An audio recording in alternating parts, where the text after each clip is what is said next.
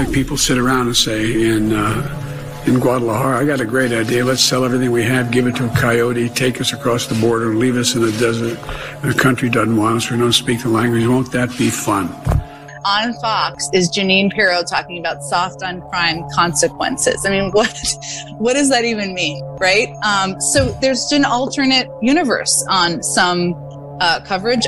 Freedom is back in style. Welcome to the revolution. Yeah, we're coming to your city. Gonna play our guitars and sing you a country song. Sean Hannity. The new Sean Hannity Show. More behind-the-scenes information on breaking news and more bold, inspired solutions for America. This is a special edition of the Sean Hannity Show. America trapped behind enemy lines. Day number 171. All right, hour 2, Sean Hannity Show. Toll free on numbers 800-941-SEAN. You want to be a part of the program. I have been just like screaming from the mountaintop. It is just so unacceptable that a country as powerful as the United States of America to have a president this incompetent. Here we are now. We've entered year 3 of this pandemic. And right after Christmas, nobody can find any tests, any place, anywhere, or you got to wait 8 days to get a COVID test.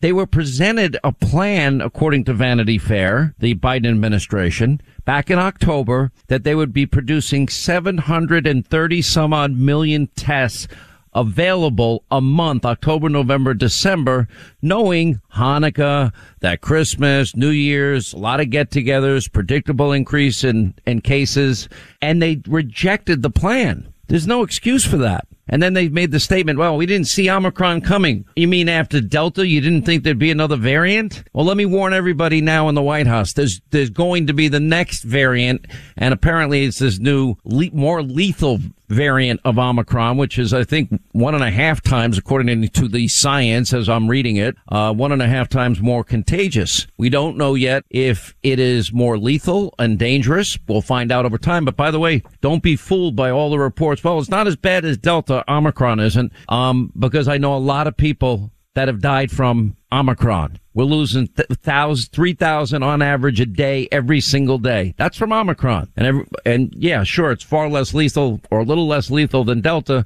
People are still dying from it.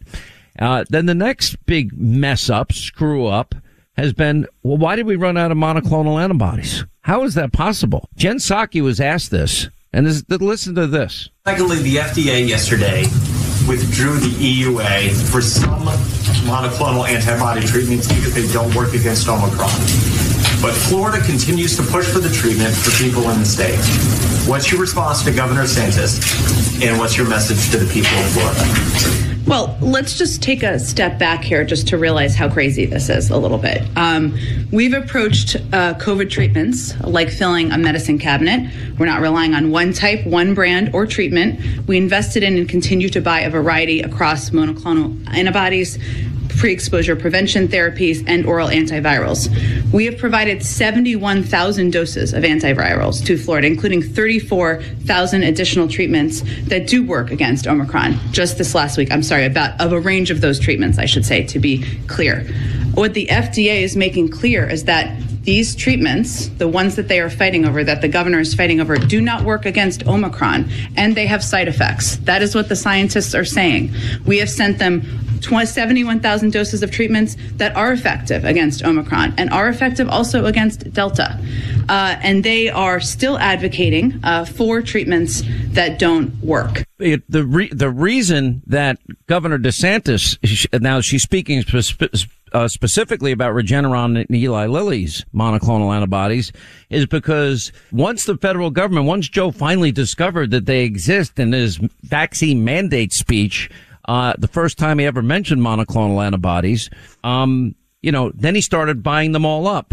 Now, the favored monoclonal antibody of choice, it turns out to be GSK, sotrovimab, it's called. And why we have a shortage of that, since it was authorized since, I believe, of May, there's no excuse for that either. And these antivirals that people like Dr. Oz have been telling us about. Anyway, Dr. Mehmet Oz is with us. Don't forget he's a candidate. I'm supporting him in his run for the nomination in the Senate in Pennsylvania. We'll get to that in a second here. How is it possible that they ran out? How? They don't understand how business works.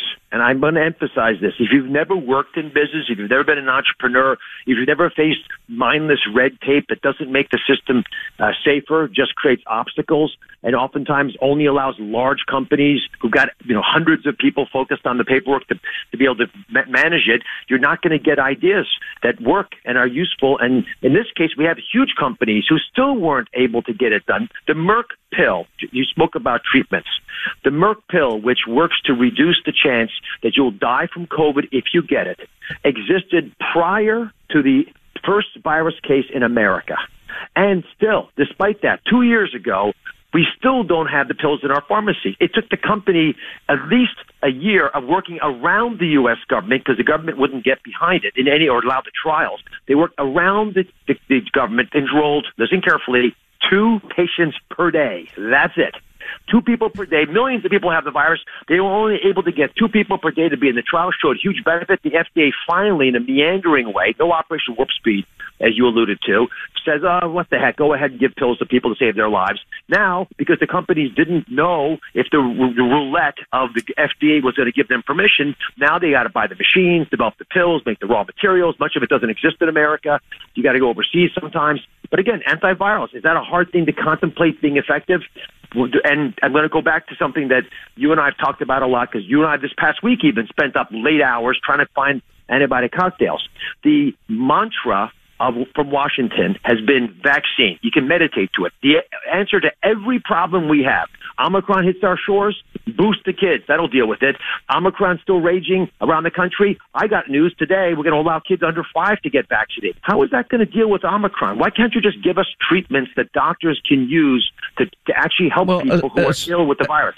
Especially because vaccinated people with boosters, and even people with natural immunity, they're even getting it twice in their case.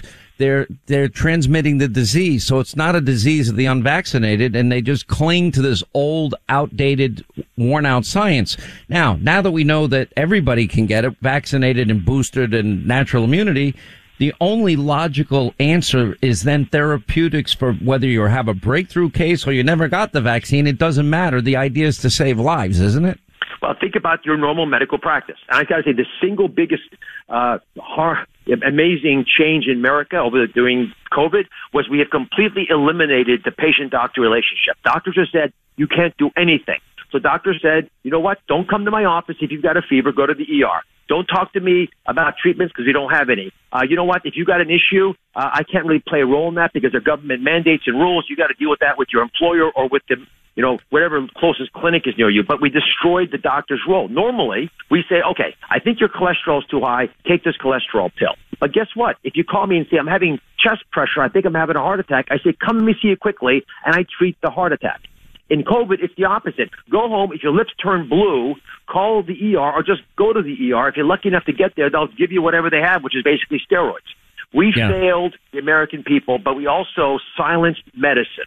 And by doing that, have created a massive risk about all the other things we're supposed to be able to do with our doctors. Yeah, and we both got the crap kicked out of us in the beginning, and your line was perfect.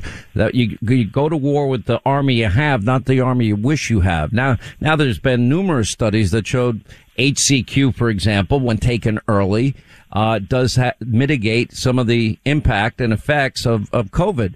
Now, the therapeutic of choice is obviously monoclonal antibodies, and you're very high on these antivirals. I am not as up to speed on them as I am monoclonals, and I don't have anecdotes about it. I want to shift gears a little bit here and go to you. This is you I guess you were at a town hall yesterday and talking about Washington, D.C. doesn't understand the values of the American people. Those Americans, they built that shining city on a hill. They figured it out. And if they figured it out, we could get this straight too. We could make democracy work for us. The threat to America is a threat to the planet. If we lose, democracy loses. And China and CHICOM leadership there, they win. And totalitarian rule becomes what the world will start to experience because their economy will still work because they run it. Our economy works and is more vibrant, more creative, and more innovative and more effective because we are a democracy, which brings me back to the fundamental reality of conservatism. Why is it Washington keeps getting it wrong? Do they not care? Right? No, I don't think that's it at all. Washington keeps getting it wrong because they have different values than you and me. They don't even understand our values. You know, that was a pretty powerful statement. It reminds me of Reagan saying government is the problem. Well, these barnstorming events we are doing, and we get hundreds of people to pack their way into a beer hall or pizza parlor or whatever public space there is. And I was going across the state, and I still am, gathering folks just to get them in their anxiety. There's so much passion out there. People want change. They see it. They know it's possible. And when you get them into this room, it's like a big therapy session. It's almost like recreating my show, but on the move. And these wonderful human beings who've suffered in different ways, but all share the same common belief that America is not an irredeemably stained country, that does not need to be broken down, and they don't trust people to rebuild it with their toxic ideology. And they're pushing back about the economy, which is an angering issue because it's done almost carelessly, throwing money at problems. They're really angry about schools, in part because of COVID mandates, but the masks and other examples when the government is doing things that just doesn't make sense, and they can see through it. They know that the fake and false narratives that are being thrown at them are irrelevant. And in that little speech, I do always include this, remind people that the real threat to America is China, because they must destroy us. Otherwise, if they don't, there's no reason for them to exist. Because who would want that government, totalitarian oversight at every level, if they can have our government and still have a good economy? I understand this weekend I'd heard about this, and I actually tweeted out at the Philly Inquirer because they refused to call you doctor. Now, you did go to medical school and you did an internship and a residency, and I think you've done and performed over 4,000 heart surgeries in the course of your medical career. I think you earned the right to be called doctor myself. But there was apparently, I guess, one of the delegates at one of these events got sick, and that you were able to help this person. How's that person doing? He's doing well. Went home, and it's a scary moment, and everyone should know this, by the way, who's listening. When you find someone who's, in this case, he looked like he was seizing, was collapsing, falling over. Thankfully, the person next to him supported him until I got over, because you often will fall and hurt yourself from the fall more than what caused the problem. Quickly establish it's the ABCs. Make sure the airway's open, they're not choking. Make sure they're breathing, so you just look at the lungs or the nose flaring, and then C, make sure there's a pulse. In this case, he had a pulse, but he was clammy and he was unconscious. So by keeping his airway clean, I put a piece of chocolate in the side of his mouth, and he turns out he's a diabetic. So I believe that was his issue, and thankfully it all worked out. But it was funny when you tweeted that, because there was a Philadelphia Inquirer reporter who commented on it, and you reminded him that he's not supposed to call me doctor. All right, quick break. We'll come back more with Dr. Oz. He is a candidate for the Republican Senate nomination in the great state of Pennsylvania.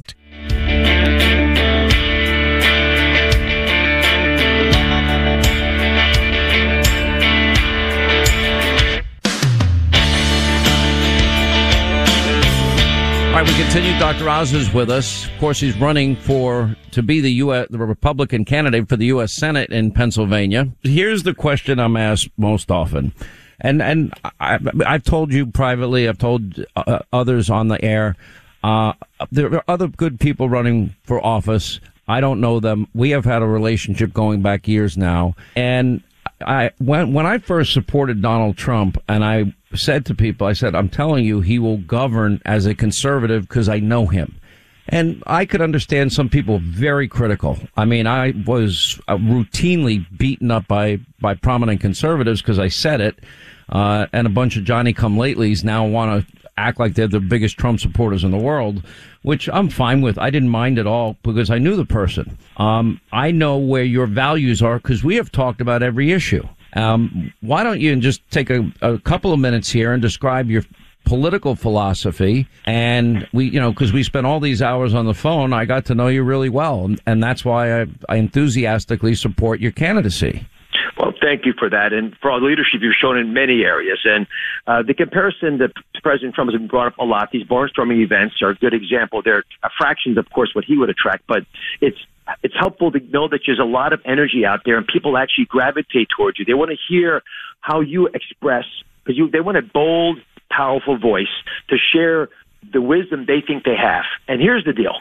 Conservatism, to me, fundamentally, was about evolving fully formed people who have thought about it, who have a strong moral foundation, so they can be civic leaders and build our communities and make our country stronger.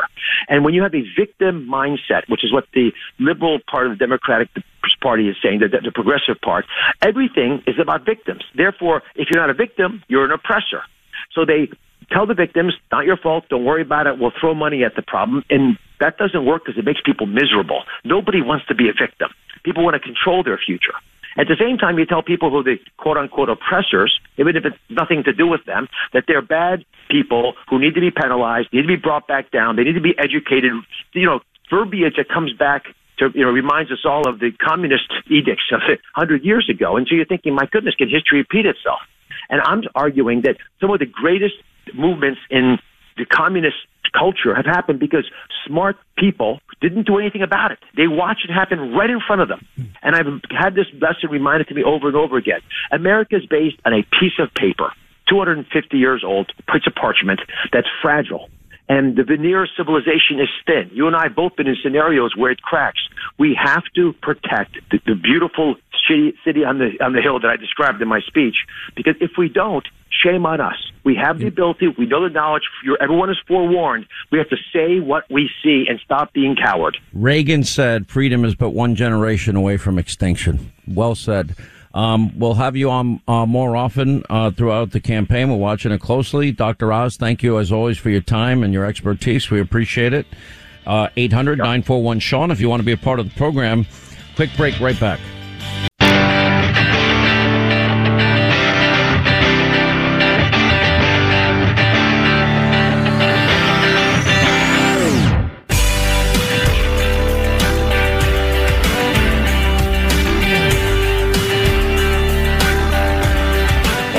Every day to remember the forgotten man. This is the Sean Hannity Show. All right, 25 to the top of the hour, 800-941-SEAN if you want to be a part of the program. We brought it up earlier, the dual controversies, I guess, now, as it relates to Joe Rogan and Whoopi Goldberg and the comments that she made.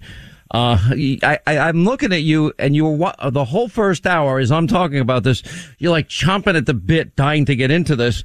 What I don't like is Joe Rogan apologizes and pledging more balance on his podcast and Spotify because aging old hippie, rocking in the free world, Neil Young and Joni Mitchell, pulled their music from Spotify because they don't like what Joe Rogan said. Now, if we're going to talk about Joe Rogan, what was the main criticisms of Rogan? All right, Rogan, and I don't know why every famous person does this. He admits, I got COVID. Okay. Then he talks about, we threw everything we had at it. And by that, he gave details, monoclonal antibodies, HCQ, ivermectin. I've yet to see a study on ivermectin, so I don't know anything about it. I know Merck does not recommend off-label use of it, but it's not one I've seen a study on. Monoclonals, I can go into detail. Now that these antivirals are out, I'm learning more every day, but I'm not an expert on them yet. But I only hear good things, and it's universal from every doctor I talk to. And I don't know if Rogan really believes, I'm having a hard time understanding the fact that Fauci and the CDC and the NIH and Joe Biden, the very people that said, oh, you get vaccinated, you'll never get COVID. And I think, he said, I'm not trying to promote misinformation. I'm not trying to be controversial. I mean, his show is like sitting at a bar and having a conversation. And you know what? When you're sitting at a bar, he's not claiming to be an expert. And I just cannot believe that we're at this point where he felt the need to apologize, because the problem is, and I don't know if you saw this, Linda, but they've already started. There was an article out just one day after pledging to make his show more accurate. Joe Rogan shared a false story claiming that the anti-parasitic drug ivermectin was found to be effective against COVID in stage 3 clinical trials. It turns out that they didn't read the full report. Okay. Sounds like an honest mistake to me. And I don't think he understands the world we have lived in now for 33 years and 26 years on Fox. And Joe, no apologies ever going to go over well. All they're going to do is demand more and more and more and more and more apologies, because they don't believe in freedom of speech. My answer to your decision on how you treated a positive COVID test, which is to throw everything they got at it, and you made that decision, you said, with your doctor, and included monoclonal antibodies, which I believe is by far the best therapeutic out there. Okay, I'm not a doctor. I'm not going to play one on. I'm just glad he's better. I'm glad he didn't become a statistic like so many other Americans. I'm glad he's well. Why can't we just be happy for that? And the idea that he's interviewing, for example, Dr. Robert Malone, who was critical in creating the technology that allowed for the creation of mRNA vaccines, and critical of that he has a different view. He thinks they're being overused. He thinks it should be for people 65 and older, people obese with comorbidities. He has a much more stringent range. And he even said, I don't think the technology is quite perfected yet. So that's one story. And then Whoopi Goldberg and the comment that she made on The View that the Holocaust is not about race. And she seems to be forgiven, and Rogan, they just won't take people won't take their foot off his neck. I know Whoopi Goldberg, and I know, I can see you looking at me with daggers. I'm telling you, I guarantee you she wasn't thinking about the, superior race aspect to the Holocaust, or having a deep knowledge and understanding of how 6 million people were slaughtered because they were Jewish. That is a historical fact. I talk specifically about the horrors of the Holocaust and the human evil and man's inhumanity to man, which she mentioned. And then I take the position, you know what? She apologized. Move on. I accept her apology that she wasn't trying. She definitely was inarticulate, maybe lacking some knowledge. And I don't, it's not like I go to The View, anybody would go to The View to get hard hitting, historical knowledge, in my opinion. You just have a, group of people chatting all day, kind of like what Rogan does. He has long, drawn out interviews with people. And he does a good job at it. What? Go ahead. I could see. Listen, Go ahead. You and Whoopi Goldberg have been friends for a long time. We're not friends. I haven't talked to her in years, but I have found her to be a nice person. I mean, in the time that I have been here, Christmas gifts were exchanged, baskets were sent. You guys have a friendship, and I think that you have always been somebody who, whether it's Bill Maher, whether it's Colbert, whoever it is, you believe in people having the ability to speak their mind and say what they want. And I hear you. She apologized. I think where I have a little bit of static with this, and I find the one-sided hypocritical point of view very disturbing, is that if it was somebody on the other side of the argument who said something that she didn't like, and it's happened many times on The View, I mean, she loses her mind. Her and Joy Behar, they just scream down the other side. And I think that is the thing that irritates me the most right now about discussion on pretty much any topic, right? So I like me personally, I love to debate. I love argue. I would love for you to change my mind on something that I've made it up on, right? But most of the time when you're talking to somebody who doesn't agree with you, specifically with people on the left, and Whoopi is a perfect example, they shout you down, they call you names, they're right, you're wrong, and that's all there is to it. There's no more difference of opinion. They say horrible things about me on the show. I just don't care. It's disgusting. It's disgusting. But that's irrelevant. No, it's not. No, it's not. It's very relevant. But the difference between this show, and you agree with me on this, we don't ever call for firings. We believe in second chances. Nobody's freaking perfect. Well, and you're also talking for 4 hours a day. At some point when you say, you're going to screw up. You're going to screw up. You're going to say something you didn't mean, or you're going to speak out of turn, or you're going to misquote a story, or, I mean, how many times has CNN gotten it wrong and said nothing, or put the correction at the bottom of the page? You know, Joe Rogan sees something, he talks about it. Maybe he did his show before that story came out. Maybe it was pre-recorded and then they aired it at a different time. I mean, who the heck knows? But they can't wait to jump on him because he didn't capitulate and he didn't say, I agree with everything that the woke left is saying. And so Whoopi, who is a part of that woke left and who is a part of that whole system now of canceling everybody and the whole bully mentality, if you don't agree with me, we're going to shut you up. We're going to go after your advertisers. We're going to go after your show. We're going to make sure you never work again. Why? See, and Howard Stern, I mean, look at this guy. Probably came from, and I know Rogan has spoken very highly of his partners at Spotify, and that he really likes them. And I think he recognized that maybe because of the controversy, and I'm guessing here, just knowing the internal workings of how people deal with controversies. And my guess is that he probably, out of respect for his partners, wanted to kind of give them a lifeline and get them out of this before, say, Taylor Swift or, you know, a real artist of significant value to the company decided to follow suit with these other people. Now, what I don't understand, too, and I brought this up earlier, I thought, you know, we're talking about musicians. Aren't they also artists? Aren't they, you know, what happened to the idea that art is supposed to be original? And the idea that we don't have to all think the same. You know, this drives me insane.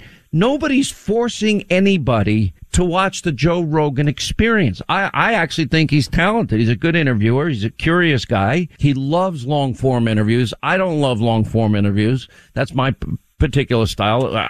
But he's doing great with what he's got.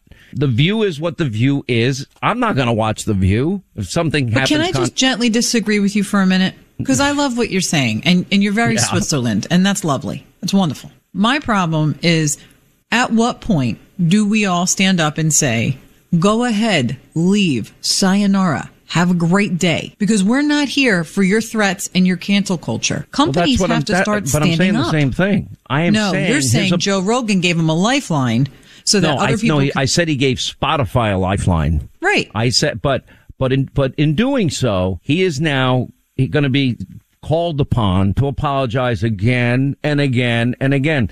What Joe Rogan may not know, and I believe this with all my heart, Joe Rogan's fans, if he decided, let's say Spotify just says, you know what, we can't do this. He can they'll pay him out with his contract, which happens a lot in this business, and he can start his own podcast and get another partner that can, you know, that's willing to take on freedom of speech and controversy. And he's not going to lose people that like Joe Rogan's podcast. Agreed. He'd be able to start anywhere he wants, run his own show, and tell everybody that they can go blank the Adam Schiff themselves. How's that? Exactly right. And that's where we're at right now. We're at a place in our culture, we're at a place in society where you can no longer have a conversation. Like you and I are having a conversation every day, right? And there's plenty of things we agree on, and I have to bleep out half of what you say. The audience and just you're doesn't welcome. know. I'm just keeping it colorful, you know, as you said before. Sometimes I go into my artist mode and I have a little bit more expression that I want to, you know. Oh, is that what we're going to call this now? I'm going to call your pastor back, who is a great guy. I finally got to talk to him. Pastor Tim, yeah. I'm going to... Oh my gosh. The poor Wait, can man. I tell you something funny? So he did a sermon on Sunday. It was very interesting from the book of Daniel. And it was all about accepting people and having conversation and loving people that are, quote unquote, in the Bible, your enemy. And he goes, what I mean by that is when you pull up behind somebody and they have a Biden-Harris sticker on the bumper of their car, or they have a MAGA hat and they're wearing it in their car, or you're in the grocery store and they're wearing a Let's Go Brandon t-shirt, can you still be okay with that person? He goes, because I know lots of families and friends that don't talk anymore because they can't accept one another for their belief system. And as far as I'm concerned, it's far more on the left than it is on the right. And I laughed and we talked about it after. And I said, you know, you talk about people wearing those Let's Go Brandon, those Joe Biden hats. I said, I've never seen anybody with a Joe Biden hat on. I've seen MAGA. I've seen Let's Go Brandon. I've never seen a Joe Biden t-shirt or a Joe Biden hat. I got a Let's Go Brandon t-shirt. Clay sent it to me. It's amazing. I mean, but seriously, funny. there's nobody. Yeah, I'm not getting mad at anybody for By the wearing way, those Joe hats because not they're not knowing wearing what it them. meant is even funnier. Oh my God. Listen, at the end of the day, him and his wife sitting there at Christmas time, not having a clue. That guy didn't know where he was. That doesn't mean that the last 47 years of his legislative life is not pathetic and evil and that number 48 is any better. But I do think he's a little bit out to lunch here and there and doesn't have a clue what day it is. But putting that all aside, I got to be honest. I was one of those people in church on Sunday saying, I don't know if I can do that anymore. You know, I would just rather not talk to you. This might be a difference. I don't have a problem with liberals. I don't have a problem with people that hate me. Now, I can walk in an establishment, a room, anywhere, especially in New York, and I can literally spot in somebody's face almost immediately if they hate my guts and they're triggered by the very sight of me. I can see it. Similarly, I can see people that also, are probably like the shows. I'm very grateful to them because they let me do this every day. But you can spot it. It's so obvious. Once you get an eye for it, it's not hard. And I don't care that they hate me. That's their problem. I don't hate them. Right, but the issue is, Sean, is that this our whole story, side. Jesus, forgive them, for they know not what they do. Let's put it that way. Okay, yeah, but I do think they know what they're doing, and I think that's where the problem is. And to come full circle to Whoopi, I don't really think that she was saying what she said. I don't think it came from a malicious or nefarious place. There's a lot of people who don't understand that, race and religion are synonymous to certain people of the Jewish faith, specifically when we're talking about the Holocaust, because Adolf Hitler called it an inferior race. So it's a completely different conversation, but clearly she didn't know that. And I'm not saying that came from that place or not. All I'm saying is that same luxury of forgiveness would not be given to our side of the aisle. And I think that's all I'm looking for is a little bit of equity across the board. If we're going to say people can say what they want, they can be forgiven, we can keep it moving, then let's make sure we're doing that on both sides. Not very well said. I mean, and very diplomatic for you. By the way, did you ever tell Pastor, what's his name again? Pastor Tim, that you want to be part of the church band? I don't want to be part of the church band. Why don't? But I want they have amazing people in the I want church you band. to try it, and I think that you should. I think you'd be great at it. Maybe we'll see. Why don't you just give it one shot? I got to get closer to God and learn to love my liberal neighbor first. I'm still working on that. Working on my love of liberal neighbors. There's not going to be a lot of hope for the love your liberal neighbor thing. I just don't see it. Anyway. 800-941-SEAN is our number. When we come back, by the way, Jim Gray talked to Tom Brady, announced his retirement. He'll tell us what the conversation went like.